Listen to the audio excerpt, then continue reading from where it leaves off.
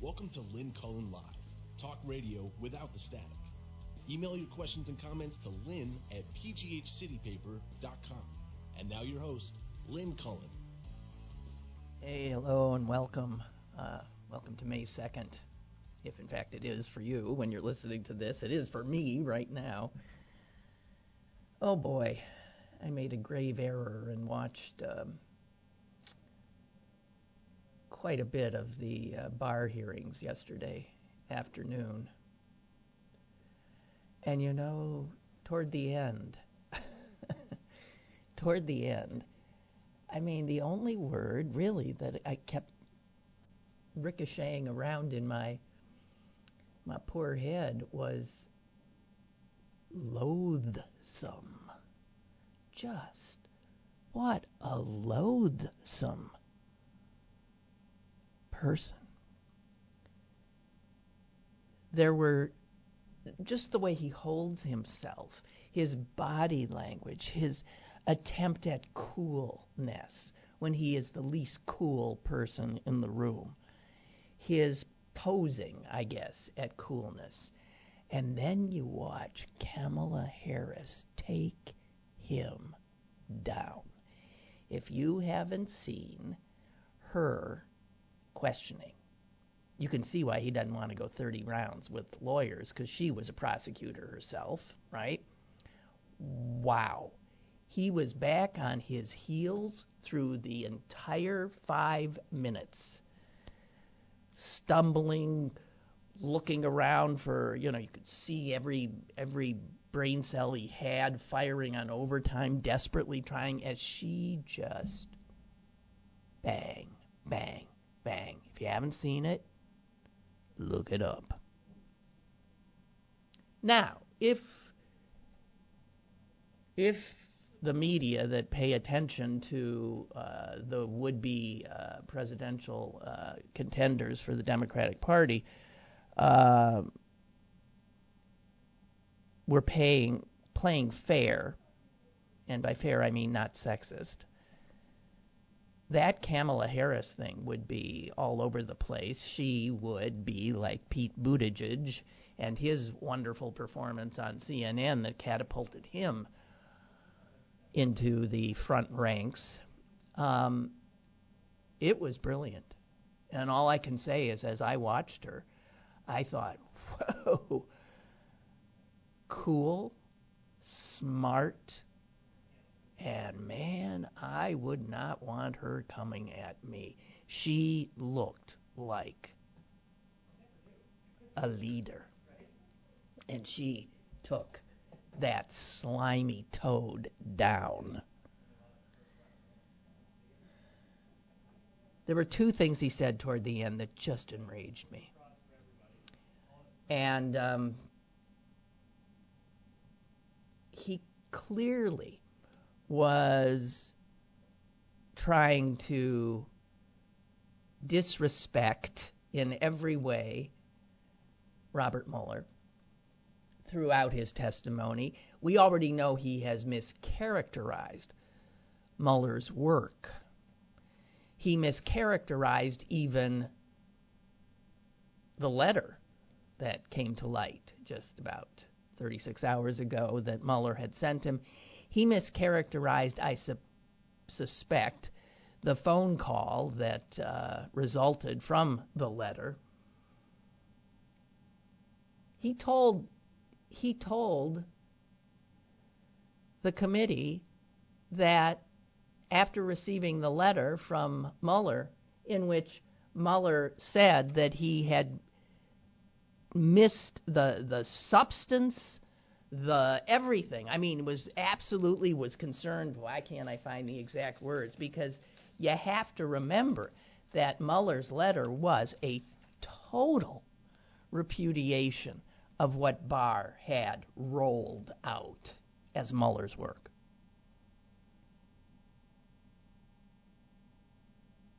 Mueller said that what Barr had done was create public confusion about critical aspects of his investigation.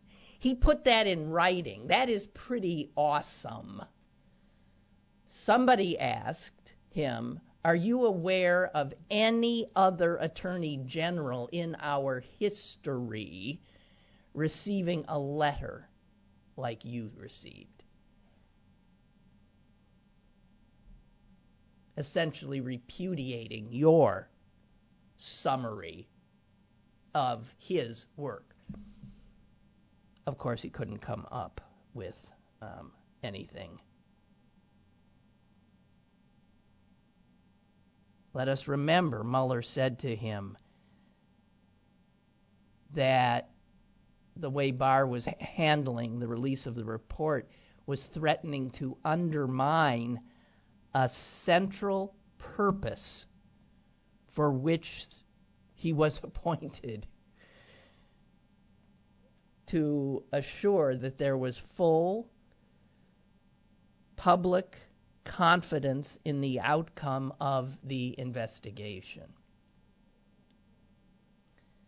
Make no mistake about it, Mueller's letter was a true condemnation of his friend, Bill Barr. And then Barr, sort of sitting like this and looking at the letter, supposedly, he says, well, the letter was a bit snitty. And here was the body language, a bit snitty, and probably written by one of his staff people. Well, let me assure you, it was not written by one of his staff people. Does Bob Mueller strike you as somebody who, for such a important, consequential letter, which he had to know would be made public, that he would say, "Hey, Junior, write that, I'll sign it"? So the disrespect to this honorable man who supposedly is his friend was awesome. It was a betrayal. If there is a friendship there, it was such a repulsive public betrayal. And for whom was the Attorney General of the United States betraying his friend, disrespecting his friend? For whom? For Donald Trump? Wow.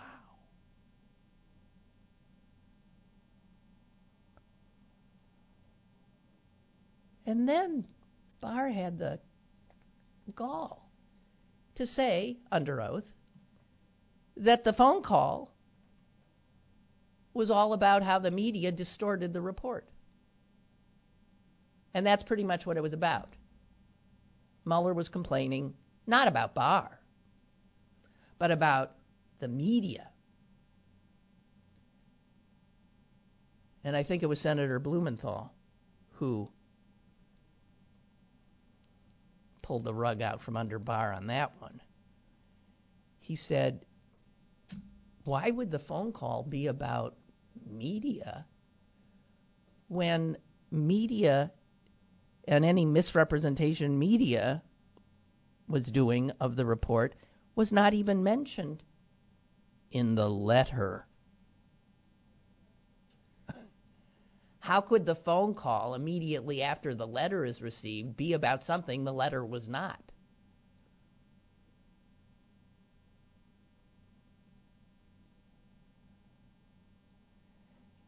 And then there was this other slimy little thing where Barr wanted it made perfectly clear that Bob Mueller, who everybody treats like he's some kind of an honorable man, whatever that is, was merely an underling to him and had obviously screwed up in some way, or else Barr wouldn't be there now enduring these questions.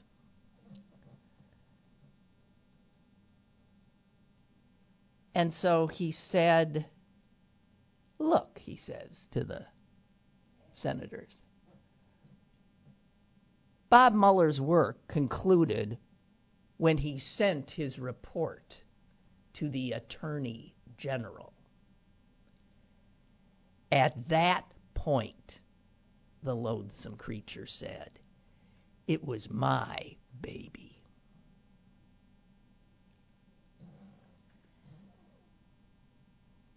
This is the Attorney General of the United States talking about this investigation into whether or not a hostile foreign power interfered in our democracy.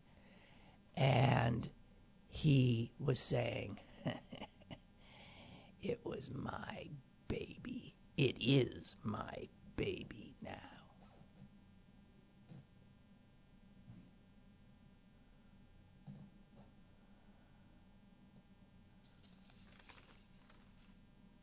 Loathsome.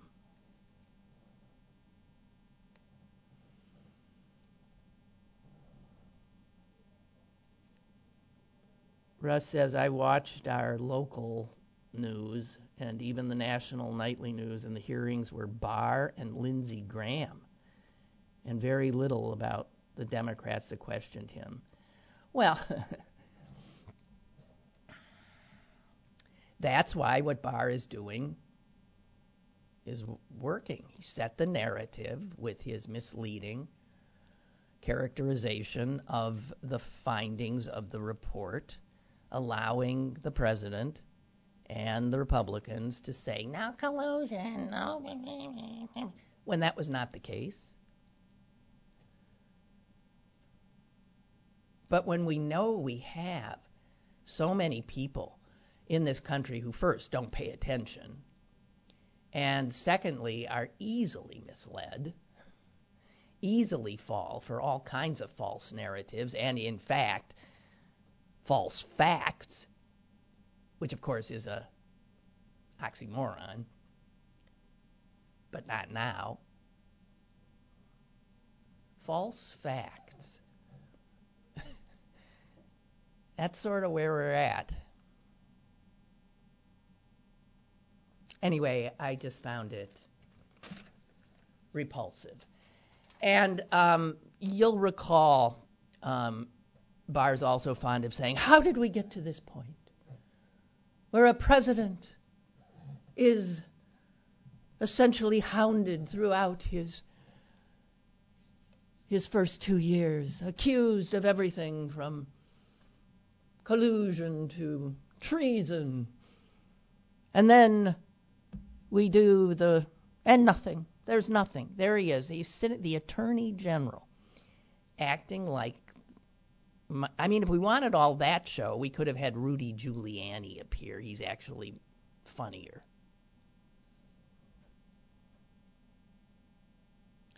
We, if you'll recall, I think remember how Robert Mueller ended up getting appointed, right?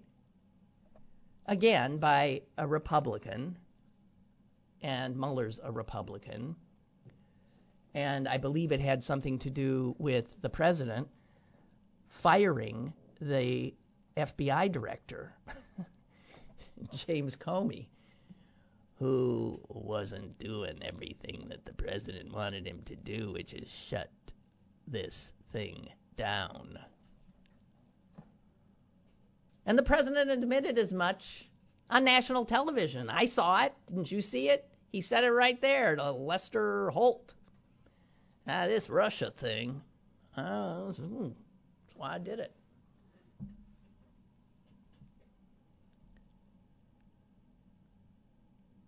False facts. That's what these guys traffic in. But I want to get to James Comey. I also see I have a caller, so let me get the caller in, and I want to get to something James Comey wrote yesterday. Caller, go ahead. Hi, Lynn. It's Jeff. Hi, Jeff. You do good, or you? Don't you call me names. Hey, the only thing I can think is that Trump, through his various dealings with Russia and whatever, and their intelligence, he knows where all the bodies are buried, to use a cliche.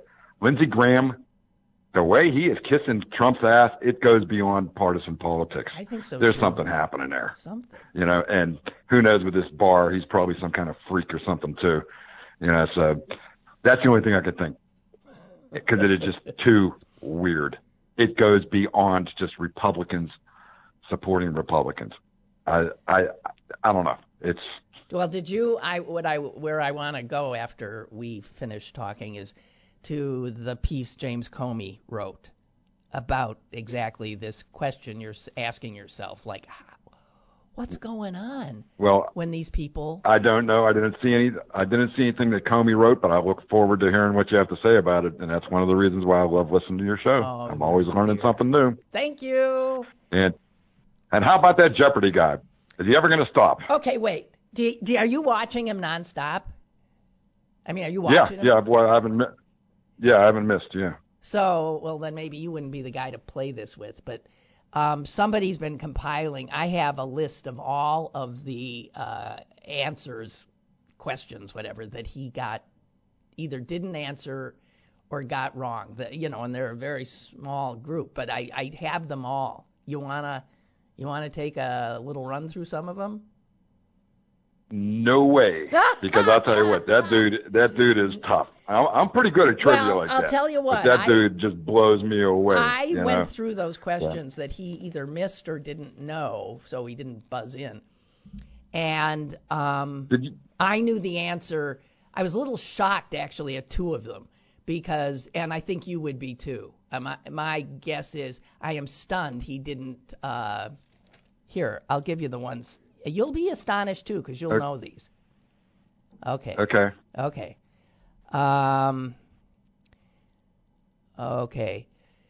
The title is... Wait. The topic was Spanish Civil War. Okay? And it says some 800 American volunteers died fighting for the Loyalists, many as part of a battalion named for this 19th century president. Boy, I don't know. Oh, you're kidding. Really? Why do I know? Yeah, honestly, I don't know. 800 American volunteers in the Spanish Civil War. They formed a brigade. I think that was the brigade that, like, maybe Hemingway and all those guys were in. It was called the Abraham Lincoln Brigade. I didn't know that. You didn't know that? Oh. No. And I remember that question, too. I still don't know it after hearing the answer and everything. And then the one before it I know, but I know because I'm of course, an old movie fan. So this one the topic was movie stories. And here it is. In The Shop Around the Corner, that's the movie, Margaret Sullivan and this actor bicker at work, but are sweethearts by letter. I have no idea.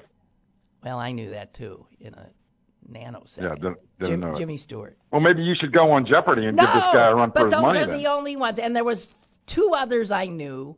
All of the others. Oh, and they didn't know this one. This is stunning. Come on, you got to know this one. The subject, American poetry. Don't let that scare you. Frank O'Hara's most famous poem is The Day Lady Died, in which he reads about this jazz singer's death in 1959. Billie Holiday. Yeah! Okay, yeah, that's fairly easy. I know. Did you see the episode where that dude came real close to beating him? Yeah, I didn't see that show, but I wish I had.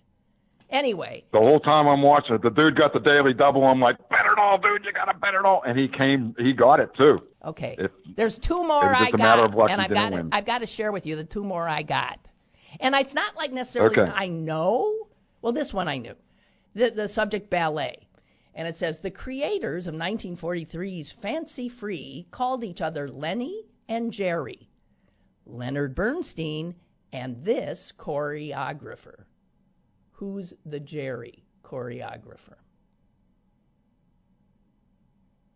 1949. Good God, the ballet and dance is not my subject. I have no idea. Well, I'm really embarrassing myself here. Jerome Robbins. You ever heard of him? Never even heard of him. Yeah, never even heard of him. Okay, That's okay. And okay, so all those I got, and he didn't, and there's one more. One more. And this one I guessed at, and maybe he just, okay. The topic is journalists. Often called the first war, one of these, Crimean War reporter William Howard Russell preferred special, not war, one of these. Correspondent? Yes.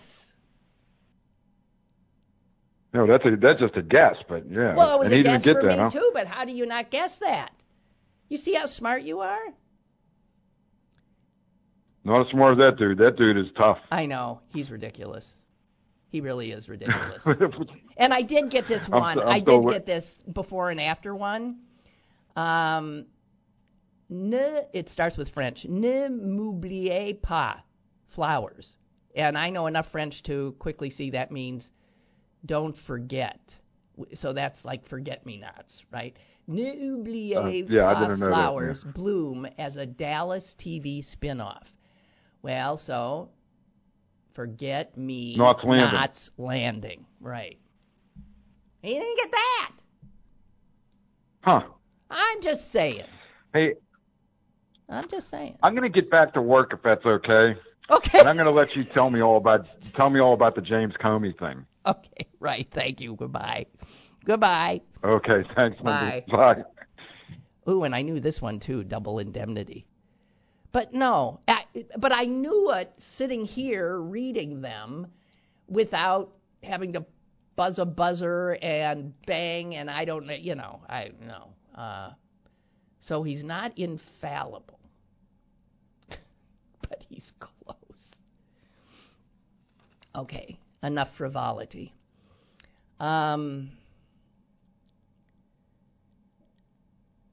Actually, last night I got a email from my brother, and he had also emailed Susan and his kids and his wife.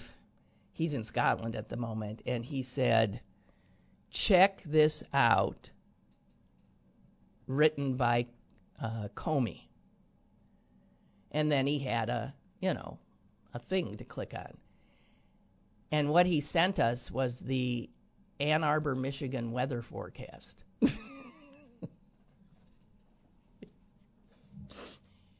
And I believe, I can't remember which, was it Susan or his wife who said, Bill,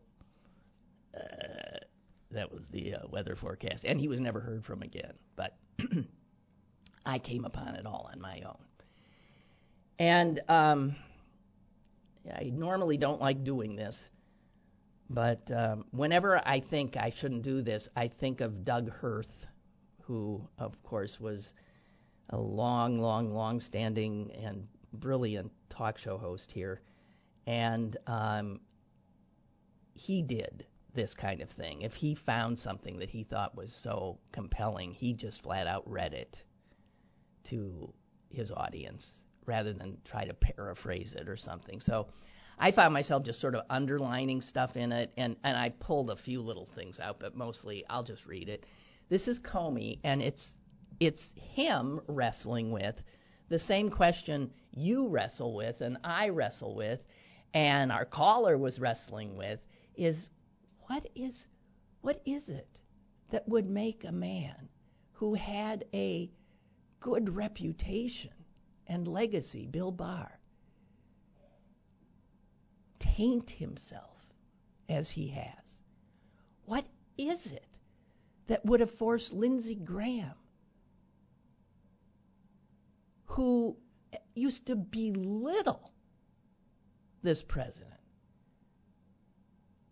as an idiot, now pay constant fealty to him? What is it that makes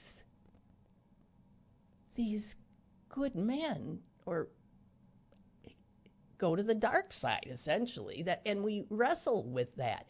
Some people, say they got to have something on them. God, they could have something on Graham. God knows. Does somebody have something on Barr? Is this an effort, or is this really who they... I don't know. But here's Comey, who also is wrestling with this. And it's interesting because he was there. He knows these people. And he, too, is stunned. No matter what you think of him, he's a complicated guy, right?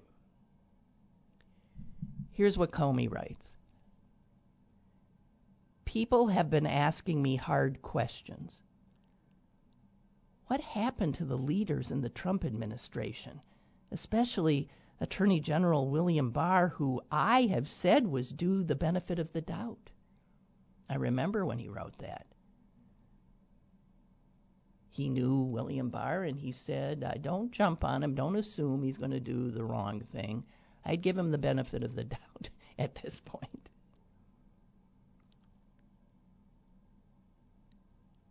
Comey goes on to ask questions. How could Barr, a bright and accomplished lawyer, start channeling the president, using phrases like no collusion and FBI spying, and by downplaying acts of obstruction of justice as products of the president being frustrated and angry, something he never would say to justify the thousands of crimes prosecuted every day that are the product of frustration and anger. Just because you're frustrated and angry, which is how he gave Trump a pass on all his obstruction actions. He was frustrated. He was angry. Comey saying, since when is that a get-out-of-jail-free card? 90% of the people in jail are there because they were frustrated and angry.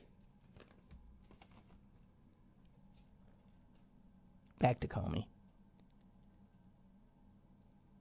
How could Barr write and say things about the report by Mueller, the special counsel, that were apparently so misleading that they prompted written protests from the special counsel himself?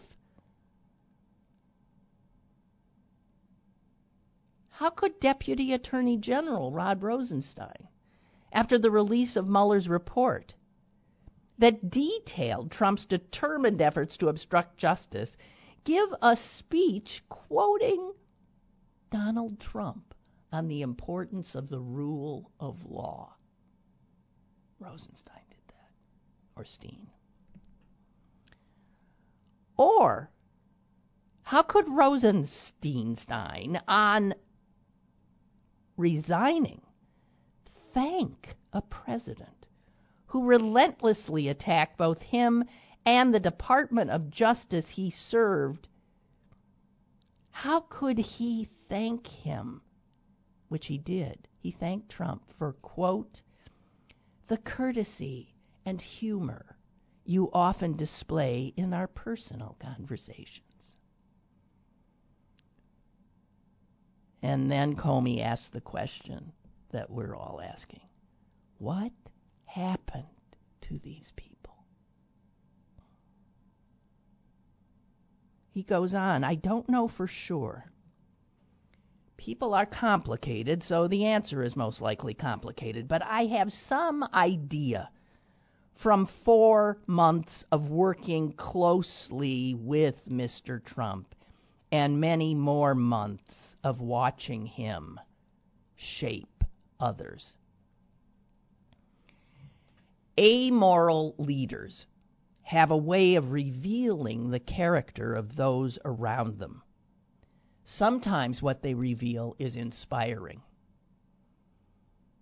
For example, Jim Mattis, the former Secretary of Defense, resigned his position over principle, a concept so alien to Donald Trump that it took days for him to realize what had happened before he could start lying about Mattis. But more often, proximity to an amoral leader reveals not something inspiring, but something depressing. I think that's at least part of what we're seeing with Barr and Rosenstein. Accomplished people lacking inner strength cannot resist the compromises necessary to survive Trump, and that adds up to something they will never recover from. It takes character like Mr. Mattis's, to avoid the damage, because Trump eats your soul in small bites.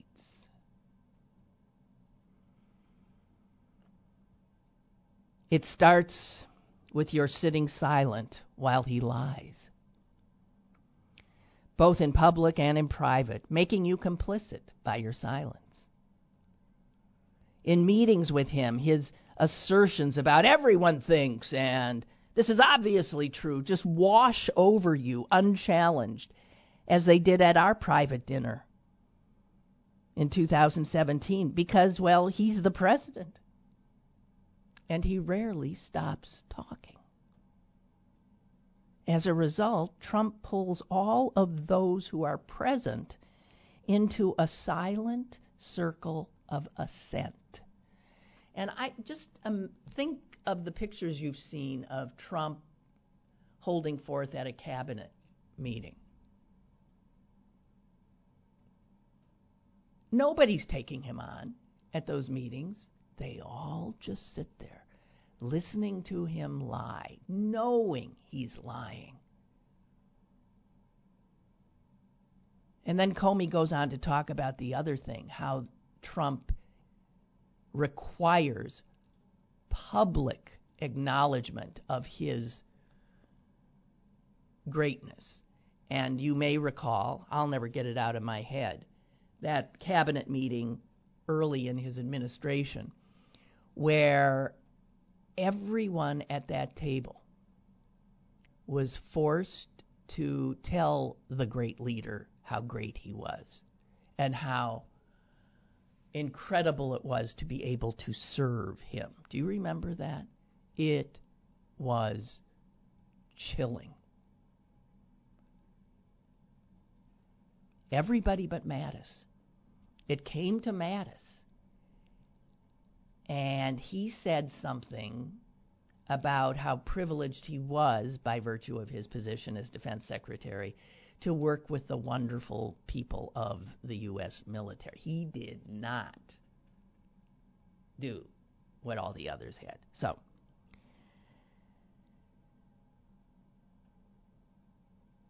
So Trump pulls all of those who are in his presence into this silent circle of assent. It's why I love that picture I told you about yesterday of the Baylor women's basketball team standing in his presence while he's trying to make them laugh and act like everything's normal, and they're just standing there. You can just imagine what's going through their heads. Their contempt for him.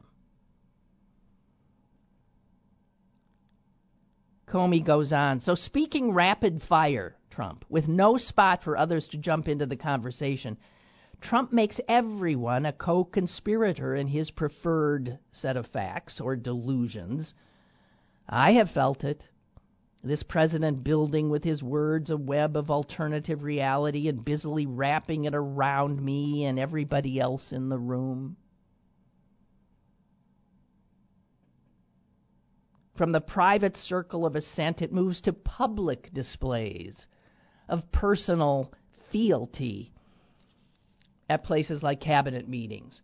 While the entire world is watching, you do what everyone else around the table does.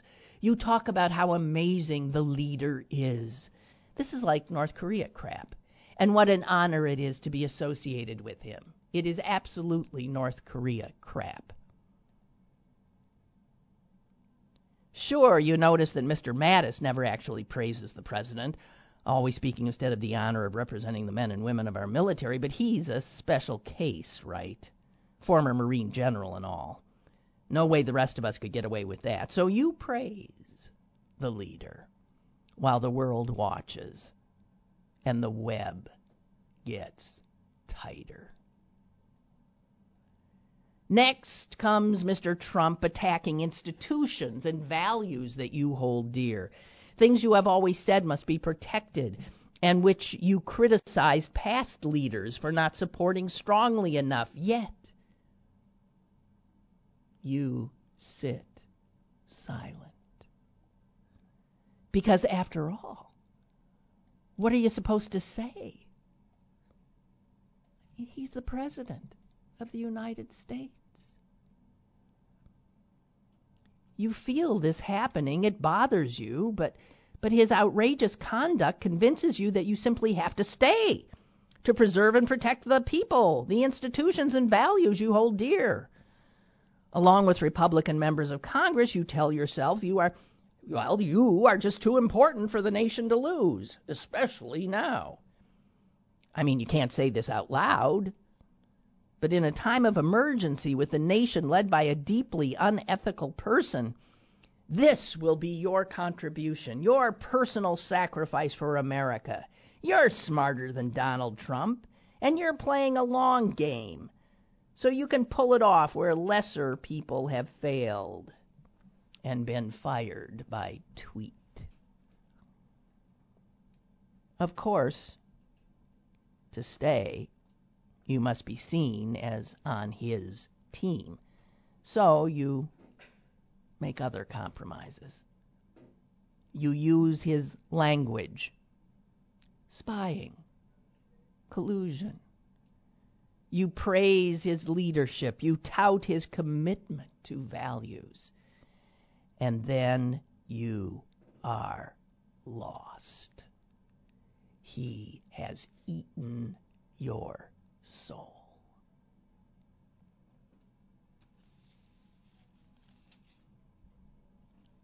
That's the former head of the FBI, James Comey. And can you imagine? I mean, I think that more than anything else, that line where, and it's true, Trump eats your soul in small bites.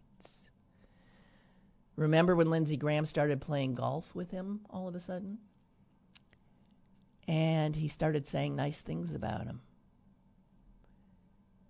All around that golf course, Trump was taking little nibbles, apparently, little bites. And I want to say this, because I think Comey is right about this.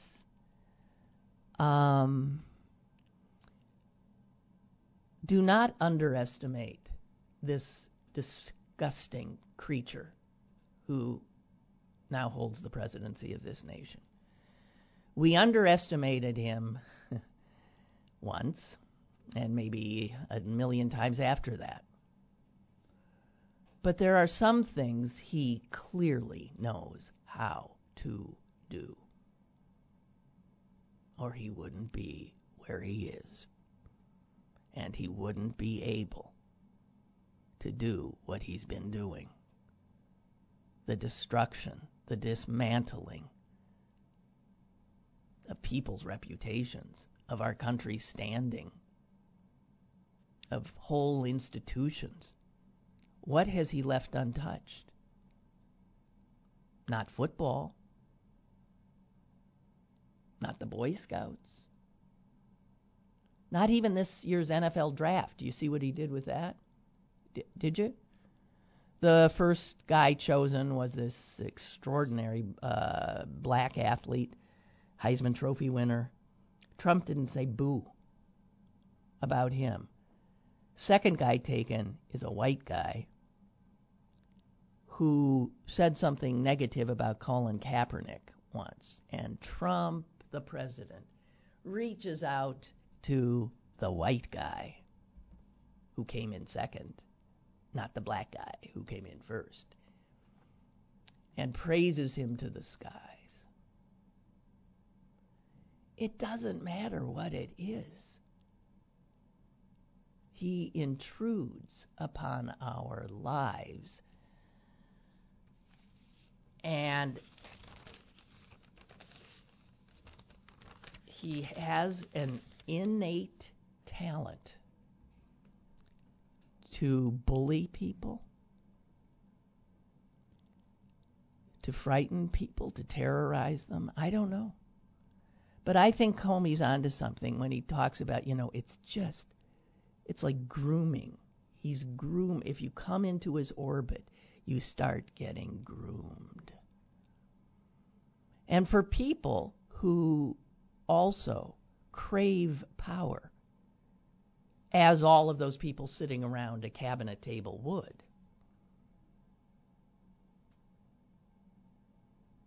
well, for power, to satisfy that. And I've heard people say about Graham that the one thing he always wants is power. He doesn't want to be inconsequential. So if this guy's the president, then he's got to head that way. That's a calculation he made. Could be.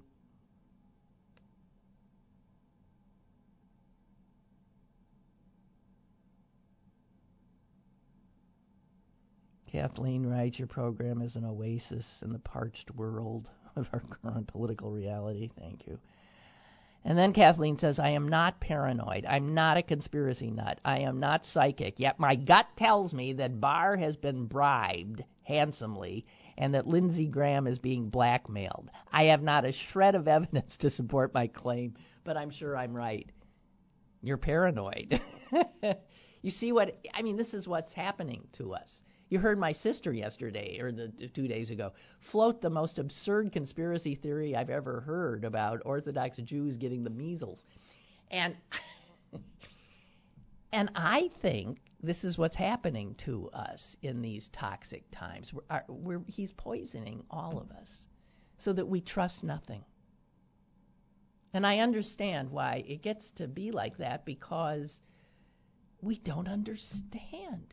We cannot figure out what could have happened to Bill Barr. What possibly could have happened to Lindsey Graham. We can't come up with anything, and so, you start spinning stories. And that is a conspiracy theory. I don't know. Little Tony says, after Barr's no-show this morning, some of the Democrats were making statements for the media. One congressman had a plastic chicken with him.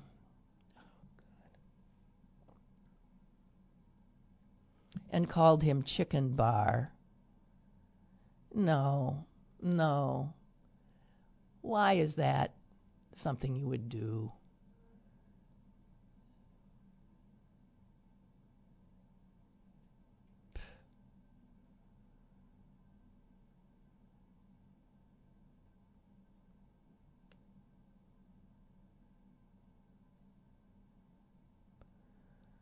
Someone sent me a piece called How Conservatives Rationalize Their Surrender to Trump. So I guess that's sort of the same kind of thing we're talking about. Maybe we'll get to that in a second. Beth writes, I listened to the whole thing with Kamala Harris questioning Barr. And Beth writes, when Harris and Senator Blumenthal started to get under Barr's skin, I saw that too, and he was good. He reminded me of Jack Nicklaus's character in A Few Good Men. Yeah, that's right. That's why you're in the movie business. That's right. I am in charge, and how dare someone like you question me? Yeah, there was that incredible hubris, condescension, and I'm the big boy here stuff, the strutting, and to see that beautiful woman just turn him into a babbling idiot. It made my day. Check it out.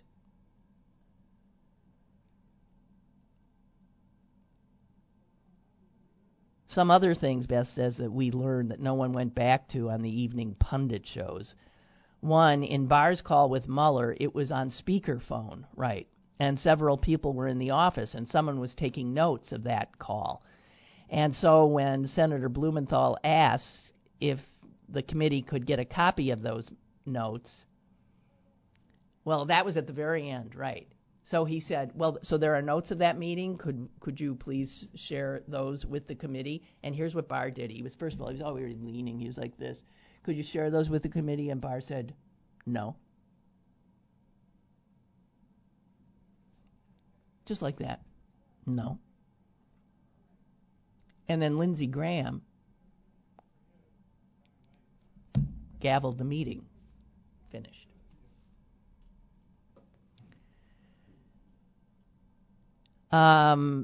Beth also says other things that came out at the hearing. Barr is still conducting business with his old law firm on behalf of Goldman Sachs in regards to some case with someone from Malaysia, and this same person is under investigation by, wait for it, the Department of Justice that Barr heads. Wait a minute.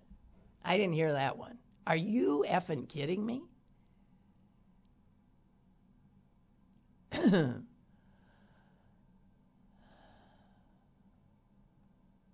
Beth says, I knew when I looked at Barr's wife at his confirmation hearing that the Barrs and Muellers were not friends. I think I remember you pointing that out. Because that's where he said it. Well, Bob and I are friends. Our families get together. We blah, blah, blah. And she looked a little like, we're great friends. I bump into his wife at Bible study on occasion. Beth says also, I cannot wait for the day that we finally get to see the photos of Lindsey Graham in a most compromising position that this White House is holding over on him. On a side note, did you see Hillary last night on Rachel Maddow? No. She was brilliant. I am paraphrasing, but she said what would happen if the Chinese, to get in favor with the Democrats, hacked into the she said something like, if China is listening, could you get us Donald Trump's tax returns? You know, as a joke about him saying, hey, Russia, give us her emails. And they did. Wow.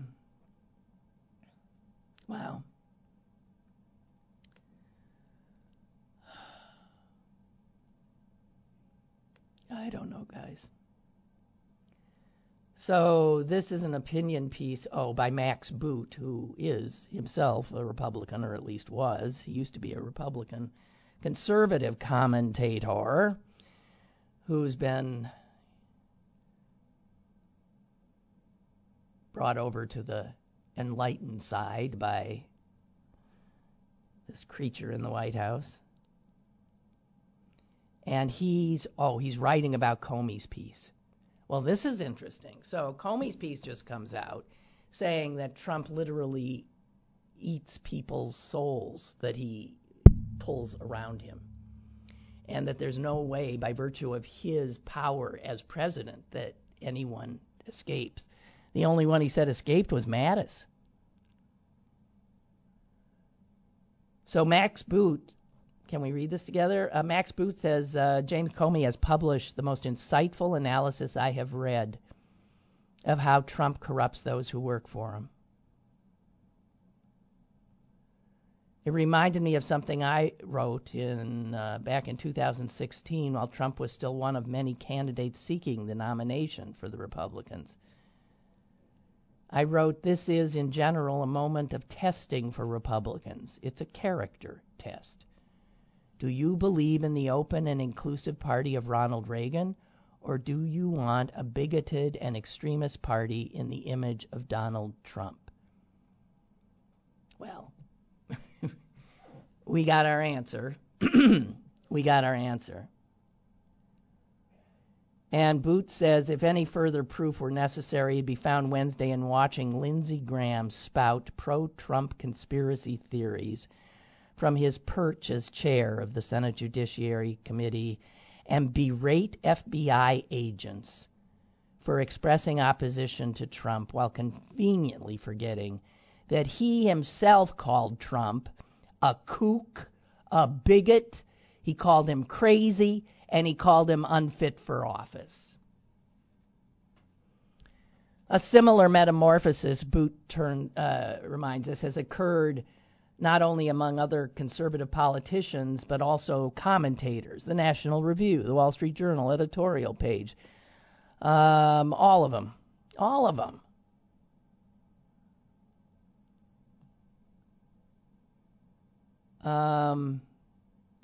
The surrender by conservatives has proceeded through a gradual process of compromise and corruption, similar to what Comey was saying about those on the inside being corrupted. And the most important factor driving this process is fear of the professional consequence of opposing this vengeful occupant of the Oval Office. So these guys have fallen in line because they're scared. They're scared. Jeez. Members of Congress have seen what happened to former Senator Jeff Flake, former Representative Mark Sanford, who had the gall to occasionally criticize the great Trump. They lost office. Members of right-wing media have seen what happened to radio host Michael Medved, a conservative who was critical of Trump. He was replaced by a Trump sycophant. Or cartoonist Rob Rogers, who was fired from the Pittsburgh Post-Gazette for criticizing Trump. Or the staff of the Weekly Standard, which was shut down just before Christmas because its Republican owner wanted to put his money behind a more pro-Trump publication. Or pundits critical of Trump, such as George Will, whose contracts were not renewed with Fox News, or television and radio personality Glenn Beck, who lost most of his audience because of his anti-Trump stance. He has since come around. He's now wearing a MAGA hat. The fear of economic extinction is a powerful inducement to see Trump in the best possible light. Wow. You begin by saying, I don't like Trump, but, and then you explain why you have to support him to save America from Hillary Clinton or Alexandria Ocasio-Cortez or Bernie Sanders. There's always some villain on the horizon, far worse than Trump. You excuse his outrageous utterances. Oh, those are, tweets. Ignore them. When you can't actually defend him, you instead attack his critics, claiming they suffer from Trump derangement syndrome. And the more the critics attack you for your support of Trump, the more you dig in. The more Trump misconduct you defend, the more you feel compelled to defend. And for a penny and for a pound, no going back now. You tell yourself, and this is what Comey said, that only by staying loyal to the president can you check his worst excesses. You are convinced that you're too valuable to risk losing your position, and that whoever replaces you will be far more of a Trump enabler than you are. Eventually, you end up excusing the most blatant assault on the rule of law since Watergate and saying that Trump is the best president ever. And then, as Comey wrote, you are lost. He has eaten your soul.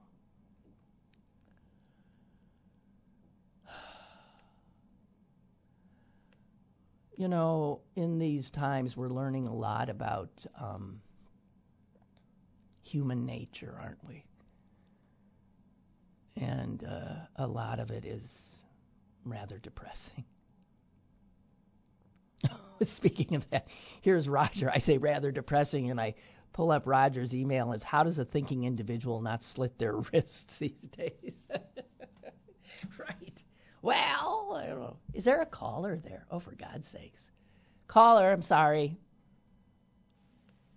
Hey, no problem, Lynn. Good morning to you. Hello. Hello. Good morning, John from Greensburg. First of all, I don't know why anyone would be startled by this, well, I won't call it a turn by Barr. He's a bag man. Always has been.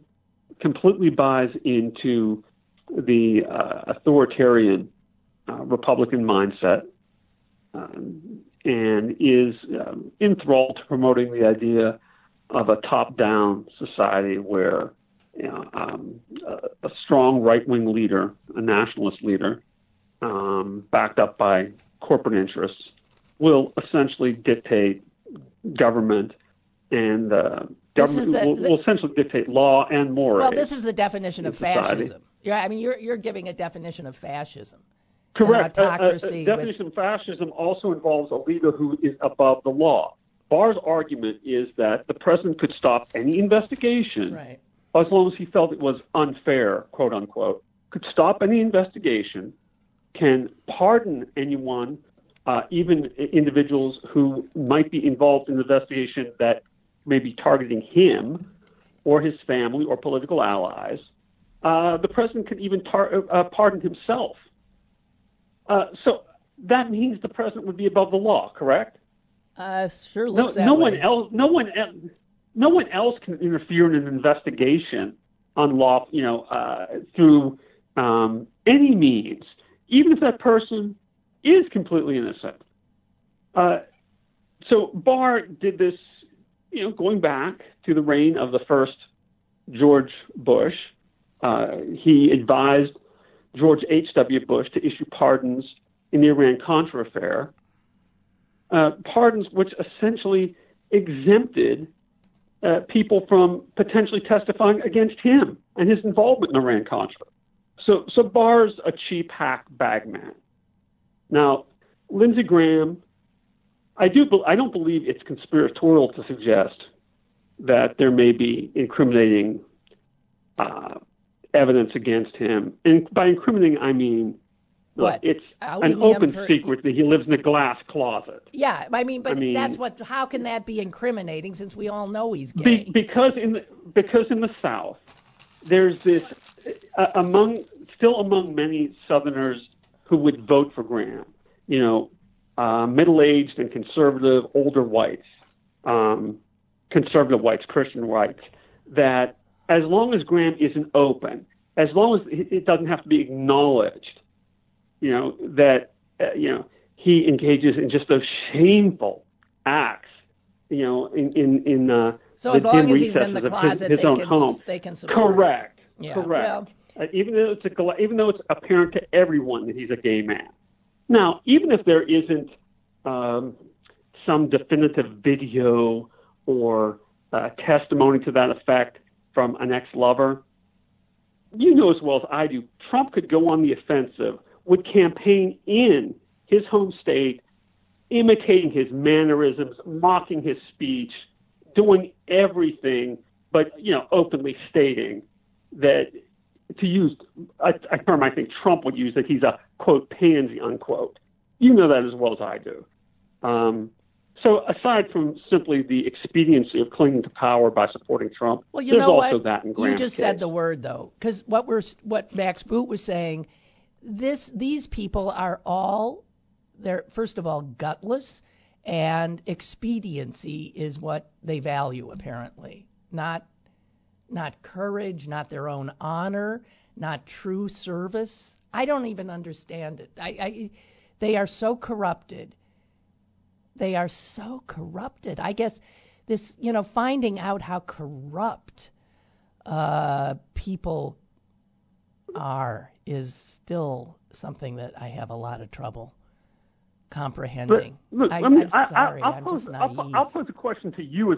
I'm going to pose a question to you in the audience as a rhetorical in this case. I posed it to I really don't do call-ins to other shows nearly as often as I used to, but I did a couple of weeks back call in to a conservative talk show host, someone who's semi-reasonable, not in this area. But, what man of honor, integrity, or individual, forget man, but I mean the president's always been a man. What honest, fundamentally honest individual with, who has some real integrity, who acts ethically, have you ever known who's surrounded by thieves, liars, criminals, corrupt individuals, ethically compromised individuals, sycophants? Because that's all you see around him. Right. That's all you see around him. John, I'm out of time. I understand. Okay, but no, Sorry. You're right. Sorry. You know him by the company he keeps. I mean, it's absolutely so clear, so clear. Thank you for the call. I appreciate You're welcome. it. Bye-bye. And I got to go. I got to go get some blood taken out of me for various purposes. And I haven't eaten, and I'm hungry, and so I want to do it and eat. Okay? So I'll see you guys tomorrow. And I should say, tomorrow is my last show for a week. Taking a little vacation with a friend and my dog. Sounds perfect. Okay? Have a good one. Bye.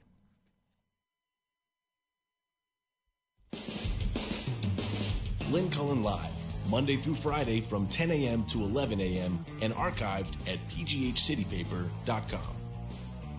The opinions expressed on Lynn Cullen Live are those of the host and do not necessarily reflect the viewpoints of Pittsburgh City Paper or its advertisers.